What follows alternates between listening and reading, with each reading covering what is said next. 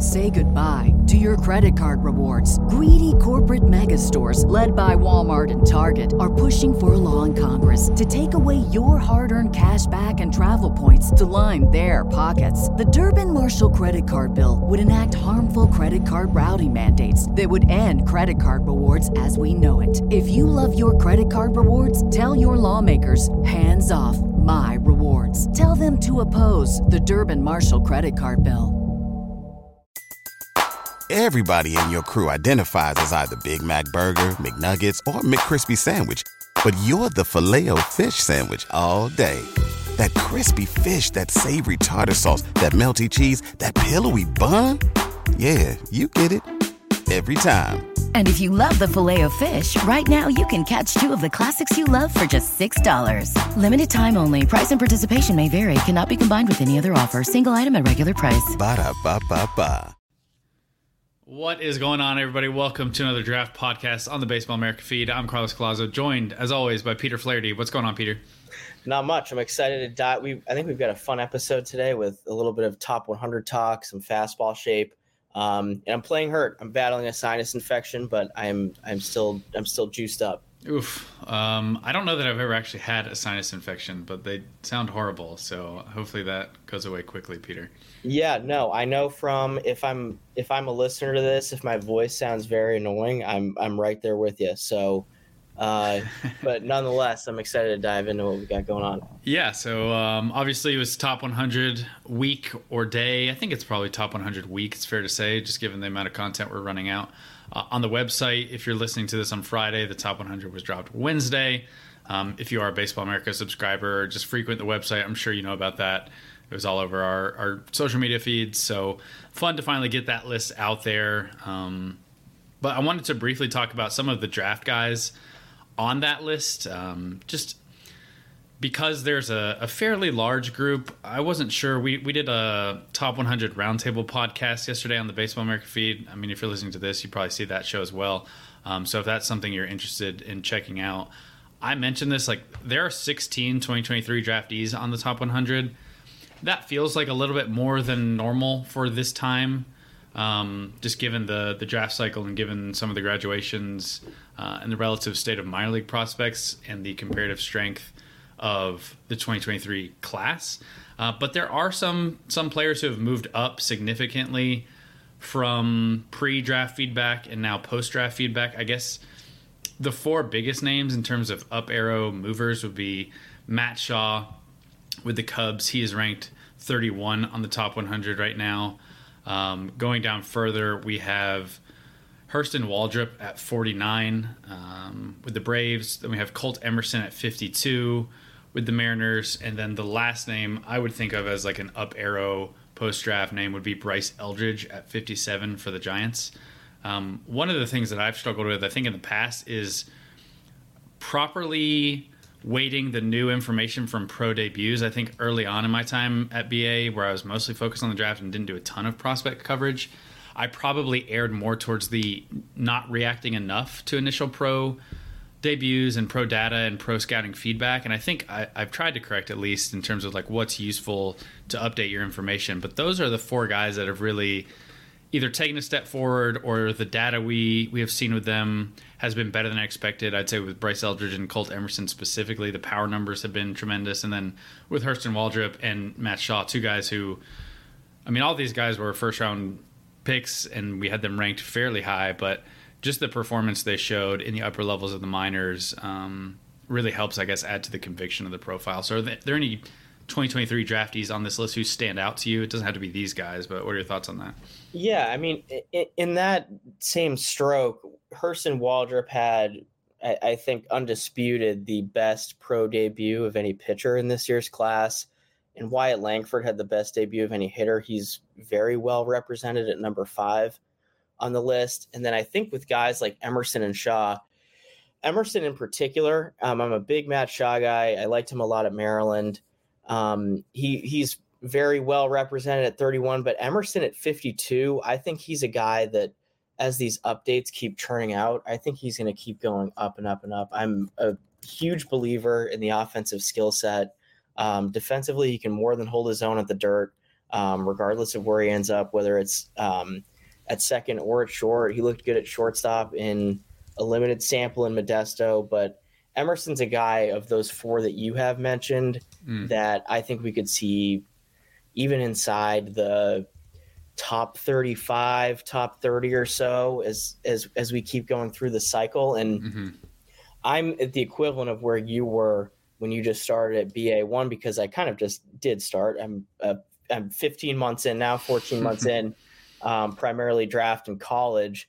But I think that, as I get deeper, I'm excited to see where Emerson ends up. And scrolling down through the board, I'm trying to, anyone that's a top 100 prospect in baseball, you can't really call them too big of a sleeper, but guys that just missed the cut, one that just missed the cut that I think could very much pop on here and be in a solid spot is Tommy Troy, infielder in the Diamondbacks organization, had a standout career at Stanford. He had a solid pro debut, showed well in High A Hillsboro. Still kind of getting adjusted, but I think that once he gets a full pro season under his belt and gets some more mileage, he's going to thrust his way onto that list. Yeah, that's a good call. I probably don't view the gap in talent between Matt Shaw and Tommy Troy maybe as big as the list would indicate. And maybe it's just easier to fall in love with what Shaw did in his pro debut, but it was a solid debut for Tommy Troy. I'm a pretty big believer in just his instincts for the game, his all-around feel for the game, the hitting ability. But I do want to circle back to Colt Emerson and Bryce Eldridge specifically, because I think these are two guys who obviously Bryce Eldridge had some of the best raw power in the class, but just the level of power that he showed against pro pitching with the swing decisions that he paired with that, I thought was really encouraging about his offensive profile. I've spoken about how much I love Bryce Eldridge as a hitter on other podcasts on the Baseball America Network, but it's almost shocking to see where his power is currently as an 18-year-old last summer in a relatively small sample. I mean, most of these samples are pretty small, but his power numbers were up there better than a lot of the college players who are 3 years his senior, much further along in their physical development. And then Colt Emerson specifically, you mentioned your conviction and just his hitting ability. I think the pure hit tool, the offensive approach, the swing decisions, the end zone contact rate, those were all traits that you had to feel really good about him coming out of high school, just given what he did against high school competition. That was there in pro ball. He walked nearly as much as he struck out. The back of the baseball card numbers were good, but the power was significantly better than I expected it to be. It was an average 89 mile per hour exit velocity. The 90th percentile exit velocity was just under 105. And if you compare that to a guy like Jacob Wilson, who I think probably does have better pure bat to ball skills and contact ability, but who's also 3 years older, it's like an 8 mile per hour gap in 90th percentile exit velocity. And prior to the draft, I would have assumed Emerson's raw power and Jacob Wilson's raw power was a lot closer. They were a lot more similar, but just given what Colt did with a wood bat in pro ball at this age was kind of shocking, and I think really explains a lot of why he moved up. I think I had him just inside my personal top 50. He's right outside of the top 50 on the BA list, and I think I agree entirely with you. It wouldn't be surprising at all for him to go out this year and just keep performing, and you really look at a well-rounded, left-handed hitting shortstop who just does a lot of things really well and is like suddenly hitting the ball harder than you expected him to. So he's a really fun one. Yeah, I completely agree. The hit tool with him is, I think, comfortably plus at this point, and that's a very cold take given both what he did in pro ball and also the Mariners are going to take a guy 22nd overall if they are convicted on the hit tool. So cold take. And then circling back to an interesting point I thought you made about Matt Shaw and Tommy Troy, and I'm with you that the talent gap isn't far off, but you can't ignore what Matt Shaw did in his pro debut, which was he lit the world on fire in High A South Bend, and then he produced at an almost similar clip across 15 games in Double A with the Tennessee Smokies and was a part of their championship winning team. And while I don't think the talent gap is that far off, I think it speaks further to a point you made earlier in the show, which was that, there is something to be said and value to be placed on a strong pro debut like that. So I completely agree with you there. And then another guy, kind of sifting through guys who are not on the top 100 who I think have that kind of upside. Kevin McGonigal is another one. He's an infielder in the Detroit Tigers system, was taken 37th overall. I was very bullish on him prior to the draft. He's more of that compact physical frame as opposed to Emerson's lean and wiriness. Granted, I think Emerson only has about 2 or 3 inches in height, but McGonigal is a seriously physical kid. There isn't as much projection remaining, but I'm very bullish on the hit tool. The approach and swing decisions are excellent. He didn't show a ton of power impact in his pro debut, but this kid has outstanding feel for the barrel. He's a gamer. He's a baseball rat. I'm very excited about him and what he's going to be able to do in a full professional season, because I think he's a guy, whether he ends up right on the cusp of the top 100, like 101, 102 when the next update comes out, or even on the top 100 list, I wouldn't be shocked in the slightest. And there are plenty of other guys like that, both on and off the list, who are going to continue to thrust their way up the board. But that was one specific guy that came to mind. Two guys that I'm really excited about from this 23 class to see in a full season in the minor leagues are two pitchers. And the first one, he's ranked inside the top 10. It's the number 1 pitcher on the board. It's Paul Skeens, the 1-1 pick. It's not like crazy to be excited about this player, but I do think for whatever reason, because his pro debut wasn't like lighting the world on fire, and the consistent questions about his fastball shape and like comparisons to Yoshinobu Yamamoto, I feel like people are a little lighter on Paul Skeens than I am personally, and I'm really excited to see just what he looks like over a full season. I think he's got tremendous upside. I think he has ace upside. He's the best pitching prospect that I've ever seen at the amateur level. I'm really excited for, I'm kind of calling it jokingly in our BA Slack, the Paul Skeens Revenge Tour, just to remind people how good he is. Because again, like, just looking back at what he did with LSU, it was unbelievable. The pure stuff he has. I've long been kind of the person who isn't really concerned much at all with his fastball shape. It's a lot of movement, it's precision, it's velocity. I don't think it'd be one thing if he didn't get misses on the pitch in college, but he got a ton of misses on the pitch in college with quote unquote substandard fastball shape. I think the slider is a double plus pitch. I think the changeup has a chance to be a plus pitch. And so when you have maybe not the meta fastball shape, but you also have 2 reliable weapons and plus control to go to, I just think people are nitpicking a little bit too much with him. And maybe I'm also being like overly defensive of him, because again, he is ranked number 9. It is very tough to be ranked inside the top 10 as a pitcher on our list, just given the attrition for pitching prospects in general. So potentially I'm just being a little bit too defensive with Paul Skeens. The other one, and this is more of like a curiosity from my perspective and less conviction, but Chase Dollander, he's number 61 on the board, entered the 2023 draft cycle as the consensus top pitching prospect in the class. Slipped down the board a little bit. The pitch, the fastball quality, the slider quality, the command, they weren't all as sharp as they were in the 2022 season for him at Tennessee. But he still was the 3rd pitcher selected after Skeens and Rhett Lauder, who ranks just above him on this top 100. I'm very curious to see what he's looking like in his first stint in pro ball period. He didn't debut at all in 2023. I think that made sense.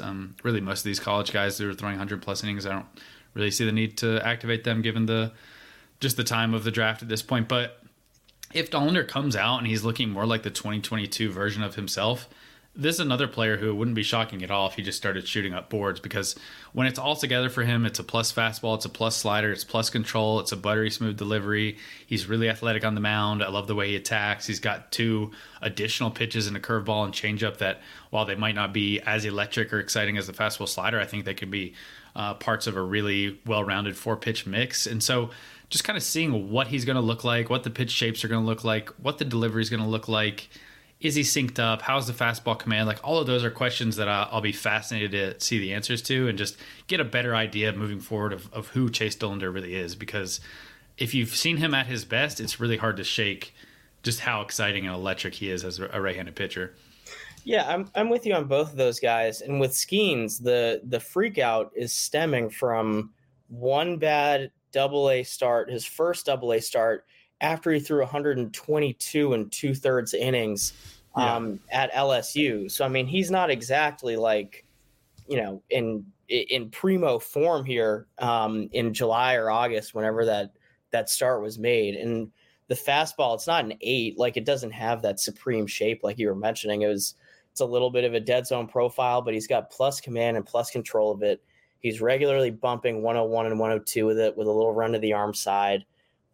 There's a legit two-seamer there in the tank. And then you're also talking about a double plus slider, a plus changeup, and then with the body of Paul Skeens, he's a 6'6", 235 workhorse who, I mean, it's very easy to envision him being the number 1, number 2 starter for the Pirates in pretty short order.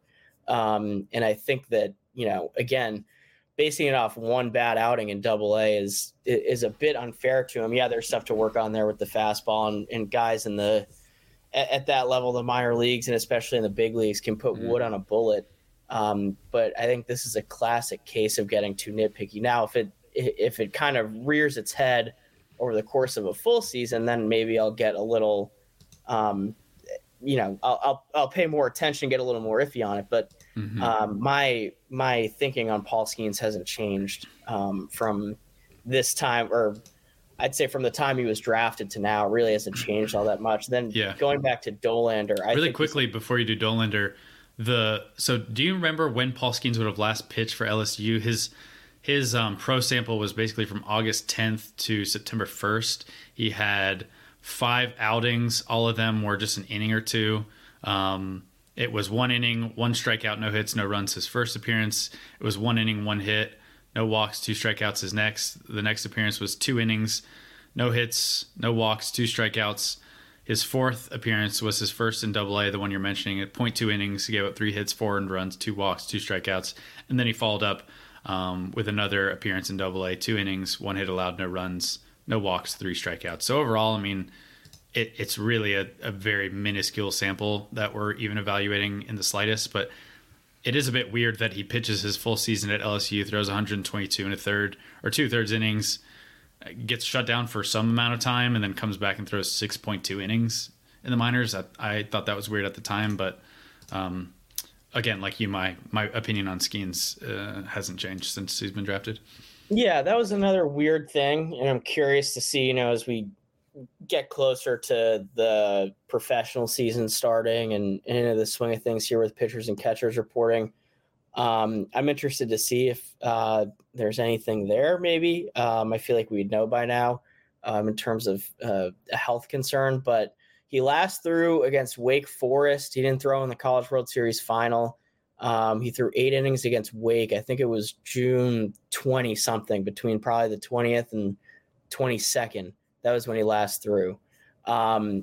But going back to Dolander, I'm glad you brought him up, because I think he's a prime guy here who's kind of lurking in the weeds, so to speak, who's ready to shoot up boards. Like you mentioned, when he's on and at his best, he's as good as anyone. There's a reason why he was drawing such lofty comps leading into last season, and he was viewed as the kind of the clear number 1 pitching prospect until probably the second weekend of the season when Skeens started doing what he was doing. But again, you mentioned plus fastball, plus slider, controls plus, changeup and curveball are both going to flash.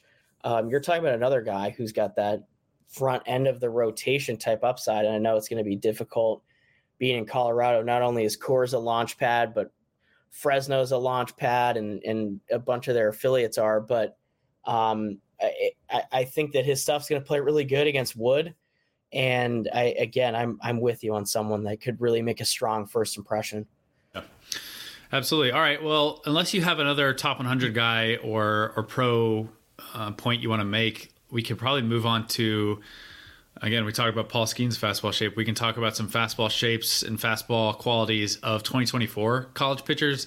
This week I had a piece, kind of a follow-up to the hitting piece a week before, about exit velocities and chase rates. I kind of wanted to do the same thing, but for pitchers, and look at fastball shapes, velocities, vertical movement, release points, miss rates, usage, all that kind of stuff, just to try and get a better feel for which were the outlier fastballs in the class, who had questions, who had maybe tweaks you could make to get some improvement from the fastballs this spring, and just overall get like a little bit more granular on some of the fastballs of the top pitchers in the class. And for this study, I basically just looked at all of our pitchers on the top 100. There are some pitchers who I think either as we expand the list or just later in the year, it would be worth revisiting just to get a bigger sample of pitchers. Guys like Gage Jump or Brandon Neely are two pitchers that weren't featured in this, but I think if we looked at some of their movement characteristics, it'd probably be pretty exciting. But for this one, it was just guys currently ranked in the top 100 outside of one, Pierce George, who just didn't have a huge sample, a big enough sample to really fit in. But I know that prior to the holidays, Peter, we drafted best tools for the college class. I'm trying to remember, who did you take for best fastball? I think I took Michael Massey, but you might have taken him. I don't remember. You took Massey. Who did I take? Did you take Brecht for this? I tried to go I think I took Brecht's slider maybe, and I think I took Neighbors' fastball. Okay, awesome. So I think both of those still hold up after doing this piece as good fastballs. But are there any players who, after looking at this pitch plot, and you can see we've got a plot with average velocity on the x-axis and miss rate on the y-axis, and in addition to full tables with all the data on these pitches if you want to dig in for yourself. But were there any guys that you kind of came away from this and said, you know what, maybe I should have taken this fastball, or just players who you're like, oh, I didn't realize X about this pitcher's fastball, and I'm either excited or a little more concerned? Yeah, I think when looking at a graph like this, or any graph in general, the eyes are naturally drawn to any outliers, good or bad. Yep. And so this was a fascinating piece, and I highly, highly encourage anyone to check it out because it is fantastic. It's an 80, almost like Michael Massey's fastball. Too optimistic of a grader, Peter. You're giving me too much credit. No, but it was great. But I think that, in looking at this, I took off Mathis, Benj, and Braden Montgomery just because I think those guys are hitters all the way professionally. They'll be fine on the mound. I thought about not including them at all, but I kind of just kept them in just to have it. Yeah, well, Mathis threw a legit amount on the Cape. He was a starter for College of Charleston. He's definitely fair to leave on. But in terms of guys who I'm a little concerned about, I think Ryan Johnson is one. He's right there just sitting at the bottom of the x-axis. Mm-hmm. And he gets minimal miss on his heater for the premium velo that he's got. And in looking at the traits of it, it's a true dead zone fastball, which means it gets the same amount of vertical break as it does horizontal break. Can you dig into that a little bit more? Because dead zone fastball, I feel like is thrown around a lot. I have a decent understanding of what it means, but if you have a more detailed view of what that actually means, I think that might be interesting for listeners, because I'm sure you could educate me on this too. Yeah, we can probably tag team it, but basically, again, with Johnson on his fastball last year, it averaged the same amount of vertical break, 11.7 inches, as it did horizontal break, 11.7 inches. And he's got that low release height, but when it's coming to the plate, it's almost just flat on a tee. It's very easy to see, very easy to pick up. It doesn't do a whole lot as it enters the zone. Yeah. And on the other hand, when you're looking at the opposite end of the spectrum, which literally here, it's Jansen Kiesel.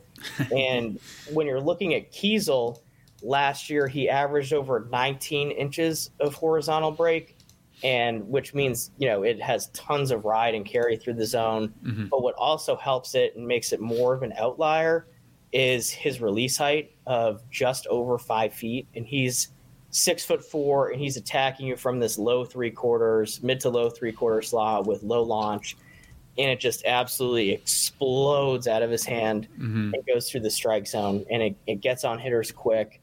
It's got a ton of life, and I think that for someone like Johnson, when you're looking at what can you do to maximize that premium velocity, you've obviously got to refine the pitch shape. Mm-hmm. And so I think for him, adding in a true two-seamer or a cutter or whatever it is, I'd probably go two-seamer with him, because the slider with Johnson is a plus pitch. It's a true sweeper, and you kind of get that in on the hands to a righty with a two-seamer, and then you go away with a sweeper. Yeah. I think that would probably maximize his arsenal.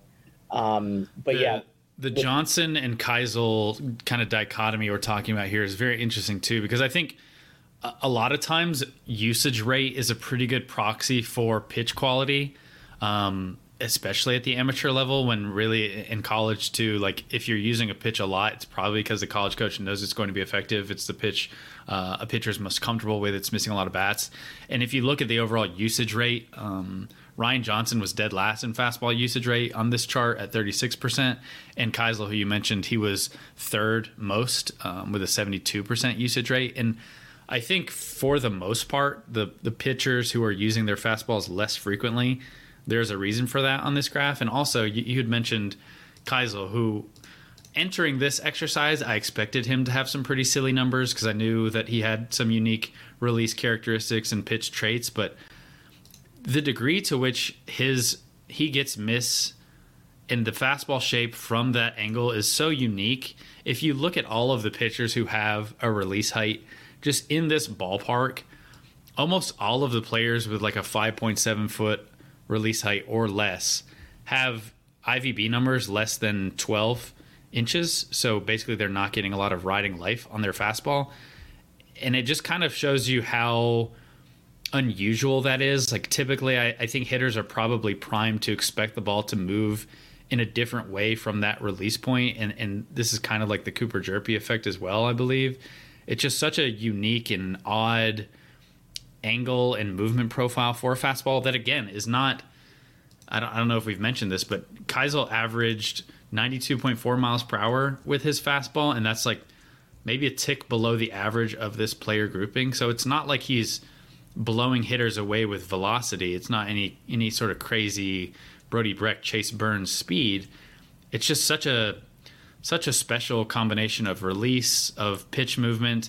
And honestly, I think this pitch could improve significantly in 2024, just if he's able to throw more strikes. He was near the bottom in terms of getting this pitch in the zone. I think his walk rates in general have been poor throughout his college career. There are a number of pitchers on this board who probably can get a lot of improvement just by throwing their fastballs over the plate more frequently. But if you look at strike percentage, or maybe even in zone percentage will be a better proxy here. But if you look at in zone percentage, he was fifth worst of this player grouping with just a 40% in zone rate with that fastball. Like the top guys are the Drew Beams, the Trey Savages, the Tyson Neighbors who you picked, who are near 50% with that. So if you can throw some more strikes this spring, watch out. We're driven by the search for better. But when it comes to hiring, the best way to search for a candidate isn't to search at all. Don't search, match with Indeed. If you need to hire, you need Indeed. Indeed is your matching and hiring platform with over 350 million global monthly visitors, according to Indeed data, and a matching engine that helps you find quality candidates fast. Ditch the busy work. Use Indeed for scheduling, screening, and messaging so you can connect with candidates faster. And Indeed doesn't just help you hire faster. 93% of employers agree Indeed delivers the highest quality matches compared to other job sites, according to a recent Indeed survey. What I love about using Indeed is how it does a lot of that organizational work for me. I can sort through candidates. I can respond to them. I can schedule interviews all through Indeed. Leveraging over 140 million qualifications and preferences every day, Indeed's matching engine is constantly learning from your preferences. So the more you use Indeed, the better it gets. Join more than 3.5 million businesses, including Baseball America, that use Indeed to hire great talent fast. And listeners of the show will get a $75 sponsored job credit to get your jobs more visibility at Indeed.com/BaseballAmerica. Just go to Indeed.com/BaseballAmerica right now and support our show by saying that you heard about Indeed on this podcast. That's Indeed.com/BaseballAmerica. Terms and conditions apply. Need to hire? You need Indeed. Say goodbye to your credit card rewards. Greedy corporate mega stores, led by Walmart and Target, are pushing for a law in Congress to take away your hard-earned cash back and travel points to line their pockets. The Durbin-Marshall credit card bill would enact harmful credit card routing mandates that would end credit card rewards as we know it. If you love your credit card rewards, tell your lawmakers, hands off my rewards. Tell them to oppose the Durbin-Marshall credit card bill. Yeah, he's got a chance to really pop. I know right now he's inside our top 100, but with him, consistency is key. If he's able to put together a full productive season in Oklahoma State's rotation. And now it's going to be easier said than done because Obrate is a very hit. The Northwoods League is a true freshman, and the walks were still high, but he was able to get by. And then last year, he was used a little inconsistently at Oklahoma State. He was their midweek starter for a little while, couldn't really find it. Then he started pitching later in games. I think he got a spot start later in the year. The ERA inflated, but I think he struck out 34 in 18 innings but also walked 19 guys. And so going to the Cape, I was really curious. He was a guy that I had kind of had circled going into the summer as someone who I was very excited about to see how the stuff would play against Wood. Mm-hmm. And it was excellent. Again, he was inconsistent. The bad looks kind of bad. You kind of come away from the park thinking he's a reliever type with that fastball slider mix. But his good is, it's as good as anyone that I saw this summer. The fastball was up to 97, 98, again, with that signature riding life from that low release height. Slider is a true sweeper that would also flash plus, and then he developed a changeup, which at this point is a fine third offering for him. It had some late tumbling life to it, but what I was most encouraged about was that improved strike throwing. Now he still had bouts with command, and it's a smaller sample size, but during the spring season, he landed the fastball for strikes at a 57% clip. And then this summer, he landed them at a 65% clip, nice. Which I thought was, if he can keep that up, that's going to go a very long way. Mm-hmm. And then, I came away very impressed with him. And what also helped contribute to the improved command was directionally. I thought he got a lot better from his first start of the summer to his last. He was falling off a lot towards the first base side. Granny still falls off a little bit, and there's a little bit of a head whack in the delivery. But he's a lot more on plane towards the plate. So he's a guy that, one, has great present stuff, but two, he's great clay because the makeup is excellent, and he is more than willing to learn and very coachable, which are traits that will serve him very well in professional baseball, especially with his arsenal. Yeah. Well, moving on to let's talk about Brody Brecht a little bit. I mean, if you had asked me like 10 years ago, if you just look at the information we had available, it'd be pretty easy to say, Brody Brecht is the best fastball in the class. It's 97.7 average velocity last year, which is more than a tick and a half, better than the next best pitcher on the board. But I kind of have like this formatted sheet in Google Sheets with it's kind of color coded in all these categories. And there's really a lot of red, which is like a negative indicator. I have like green as positive and red as negative with this kind of conditional formatting chart that I have. And it's a lot of like red throughout Brody Brecht's fastball. That doesn't mean I think it's like a bad pitch, but I think there are a lot of areas where he could maybe improve. And I think first and foremost is probably just throwing the pitch for strikes. Like Jansen Keisel, he was near the bottom in both strike percentage and end zone percentage with this pitch. I think only Marcus Morgan, his teammate at Iowa, had a lower strike percentage with the fastball than Brody Brecht. If you look at his results against the pitch, just looking at synergy data, hitters don't do damage against the fastball. It's mostly all value that comes from OBP, Brecht hurting himself, just getting in deep into counts, putting batters on base for free. And you also look at the usage of the pitch. It's weird to see 48% usage for a pitch that's basically averaging 98. I think only two pitchers last year in the entire country, regardless of draft class, threw harder than Brody Brecht. It was Paul Skeens and I believe Eric Swan were the only two.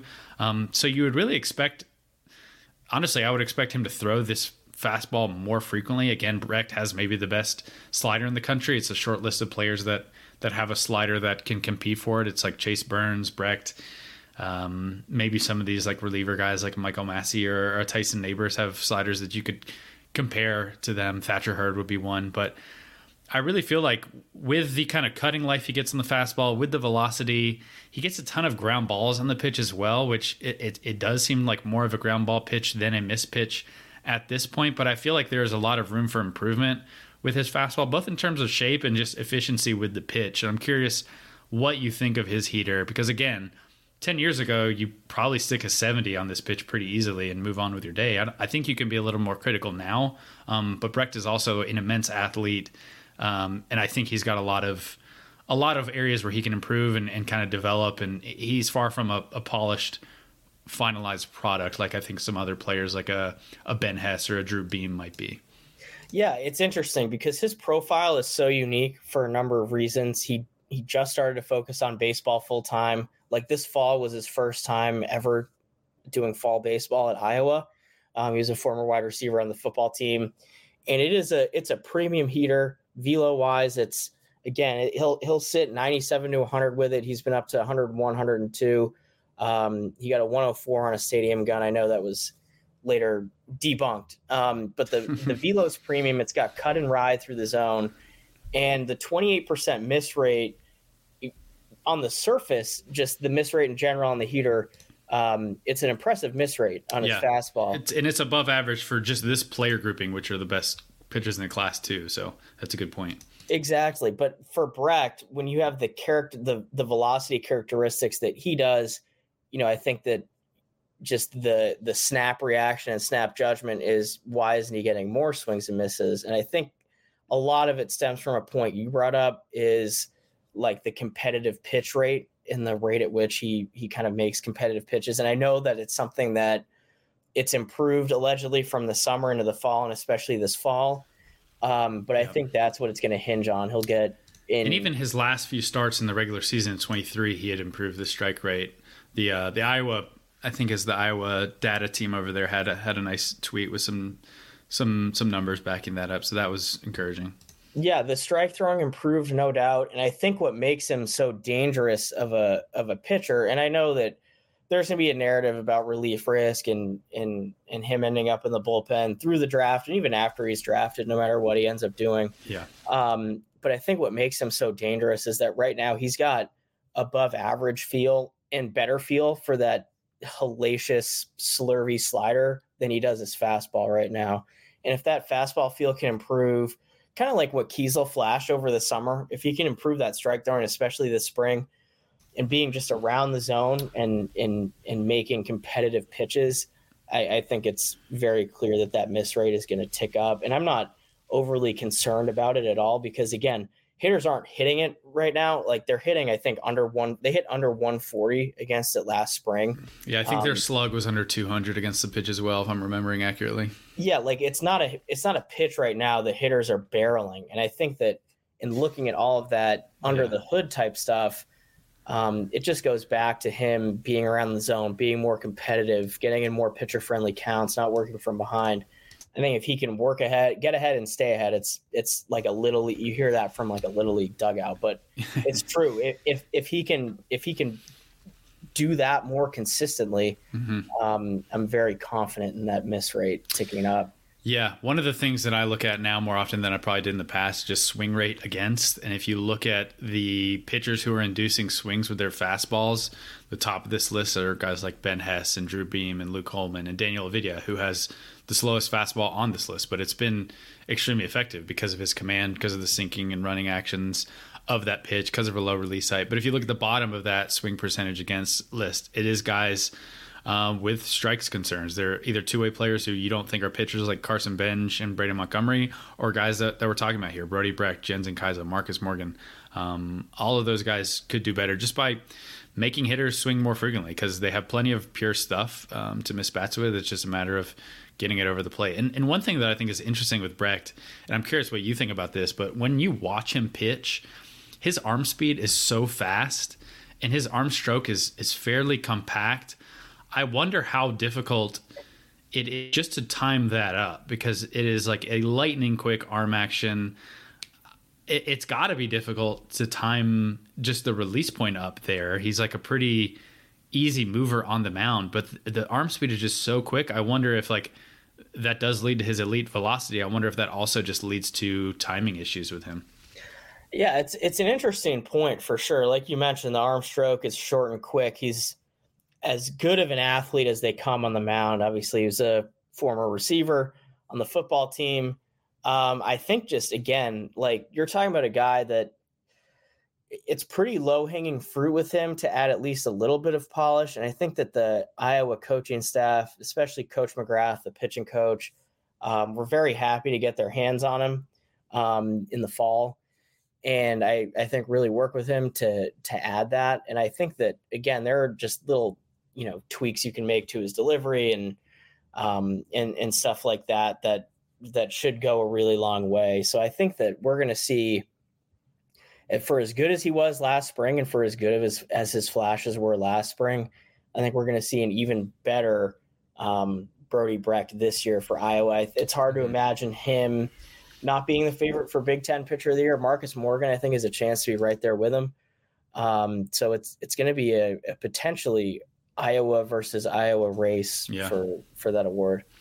All right, well, let's move on from Brecht. I don't want to spend the whole podcast on him, but I feel like we could talk about him for hours, and it'd still be fascinating and interesting because he is such a fun pitching prospect. But were there any other players that stood out to you that were fascinating from this, or just fastballs that you want to chat about? Yeah, I think just from maybe a validation standpoint, excuse me, for being, I'm particularly pretty high on Jonathan Santucci out of Duke. I think, the fact that he averaged or had just over a 30% miss rate with the heater, he's got above average command and control of it. It's been up to 96. It's got that riding life, especially at the top of the zone.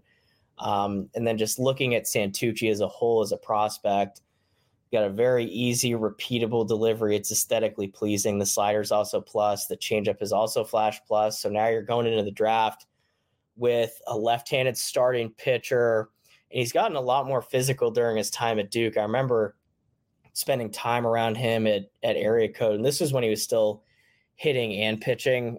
He had more of that, lean, athletic frame. He was still a strong kid with forearm strength, but he's gotten, plenty physical during his time in college, as we often see with these guys, just as they mature naturally. But you're talking about a durable 6'3" frame, left-handed starter with what I think, are 3+ pitches we could be talking about. Fastball maybe you could have as a 55, but an above average and 2 6s.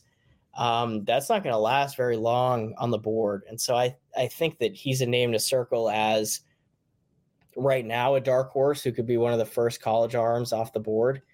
And he was, I kind of liked seeing him and was impressed to see him as a standalone. And then looking more on this chart, I'm trying to think of anyone else who stood up. Danny Avidia also stood out to me because he's a guy that we had pegged as that pitchability specialist. Arguably has the best control and command in the draft, along with Wake Forest Josh Hartle. And the miss that he was able to generate with his fastball was also very impressive, and a lot of that comes to his trademark low 3/4 borderline sidearm slot. It's a release height that's sub 5 feet, and he is, I believe, 6'4". It's kind of that long, slingy arm action. Fastball, again, if anyone that is looking at this graph as you're listening along, it'll sit in the 89 and 92 range. But again, though, it has that run and sink out of the hand, and it especially plays well when elevated into the arm side. It's just that change in look for a hitter. It's coming from, not down below, but from, again, a very low release point and exploding out of his hand and going up and out. And it's a very uncomfortable look for both right and left-handed hitters. So it allows it to play out.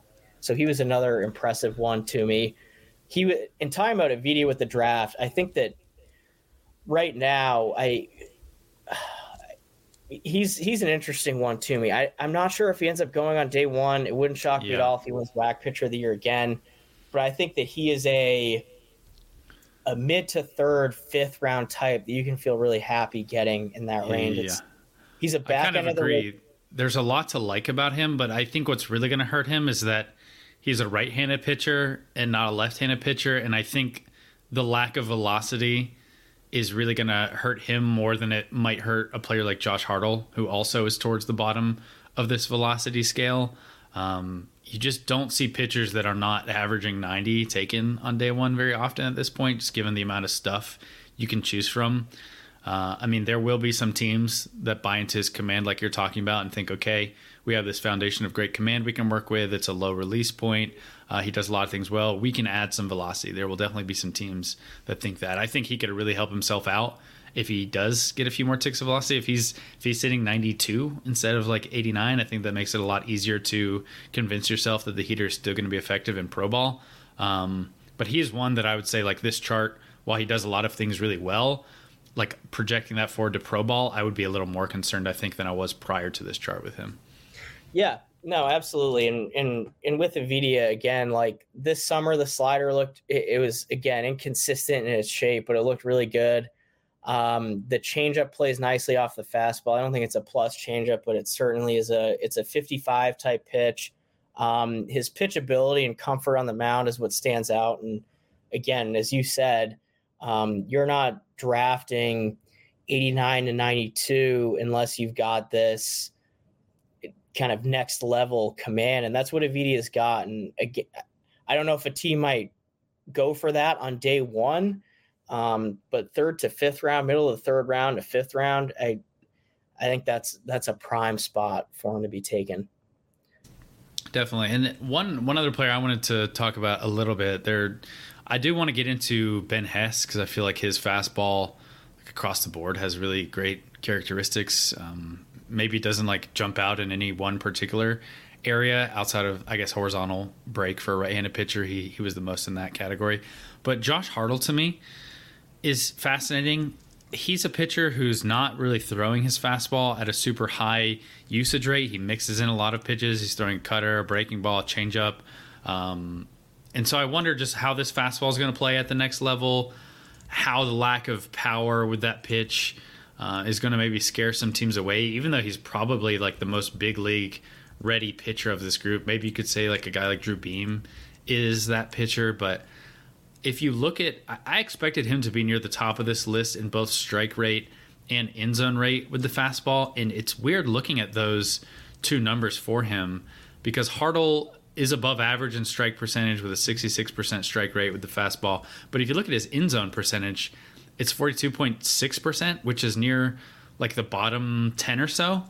And I wonder how often it's just like, I would love to get edge of the zone percentage numbers because I imagine Hartle is near the top of that as a guy who has great command, doesn't have an overpowering fastball, and so he is able to find success by pitching just on the edges of the zone and is maybe not filling it up like a Drew Beam or a Savage or a Santucci or a Neighbors. Like those guys are all filling it up, have riding life on their fastball, get solid miss rates. Hartle is much more of a, I mean, the miss rate is solid with the pitch, which maybe is encouraging with that velocity, but he's much more of like a ground ball fastball pitcher who is getting ahead in counts, working quickly, mixing in a lot of other stuff. So I'm just kind of intrigued how that pitch mix will evolve in pro ball. What sort of power does he add? And which teams, like I know there are just some teams that just don't want to take fastballs that aren't riding up in the zone. And if you're one of those teams, I'm curious where you would have Hartle on a board, but he's fascinating. No, it's interesting for sure. And that kind of edge of the zone percentage is, I'd be curious in that if you're able to calculate it, because I guess to some extent it's kind of subjective, but in watching him pitch, there weren't many non-competitive pitches that he made both during the year and then also with USA. Like he's consistently around the zone with everything that he throws. He throws 5 pitches. And I think that what's most impressive with him, and he doesn't have that premium fastball velocity, but the sequencing is really advanced. And for guys that are these command and control specialists like Avidia and Hartle, that's what you talk about. You don't necessarily talk about the pure stuff as much, but Hartle does have, the stuff there is legit. It might not be that crazy loud fastball that, his rotation mate Michael Massey has. No one has a Michael Massey fastball. But again, it doesn't have that signature ride in life or signature run. It doesn't have a ton of outlier traits. But the way he's able to sequence the pitches on the mound, he'll pitch backwards, he'll pitch with any of his 5 offerings. I think that's what helps with it, and he's got the ability to dot it up. And I think also, the curveball, it's got, sharp break and big depth, and now we're kind of getting deeper into Hartle. But the stuff with Hartle is legit, and I think better than what people give him credit for. And at the next level, you're talking about, again, a 6'5" starter left-handed, big-time track record in college and then also on the summer circuit. And I think that with these stuff models, the teams that use these stuff models for heaters, well, he might not be kind of at the top of their boards. I think that he's someone that we're going to talk about being the first college arm off the board. Potentially. At least he certainly has that potential, but he's a top 25 or so overall pick for me. I think Hartle is fascinating because for a lot of teams who either can't afford to miss on a pitcher or don't think that their pitching development is really where it needs to be, Hartle seems like a phenomenal pick because there's really not a ton you need to do to get him to that back of the rotation level. And then for other teams who are either more inclined to take on some risk or who really think that they have pitching development dialed in at the next level, they're like, there's really not much more we can unlock here. Why don't we take a chance on someone like a Brody Brecht or like a Chase Burns, who there's a lot of stuff we can work with and we can refine them a bit. So just the different pitching philosophies and profiles that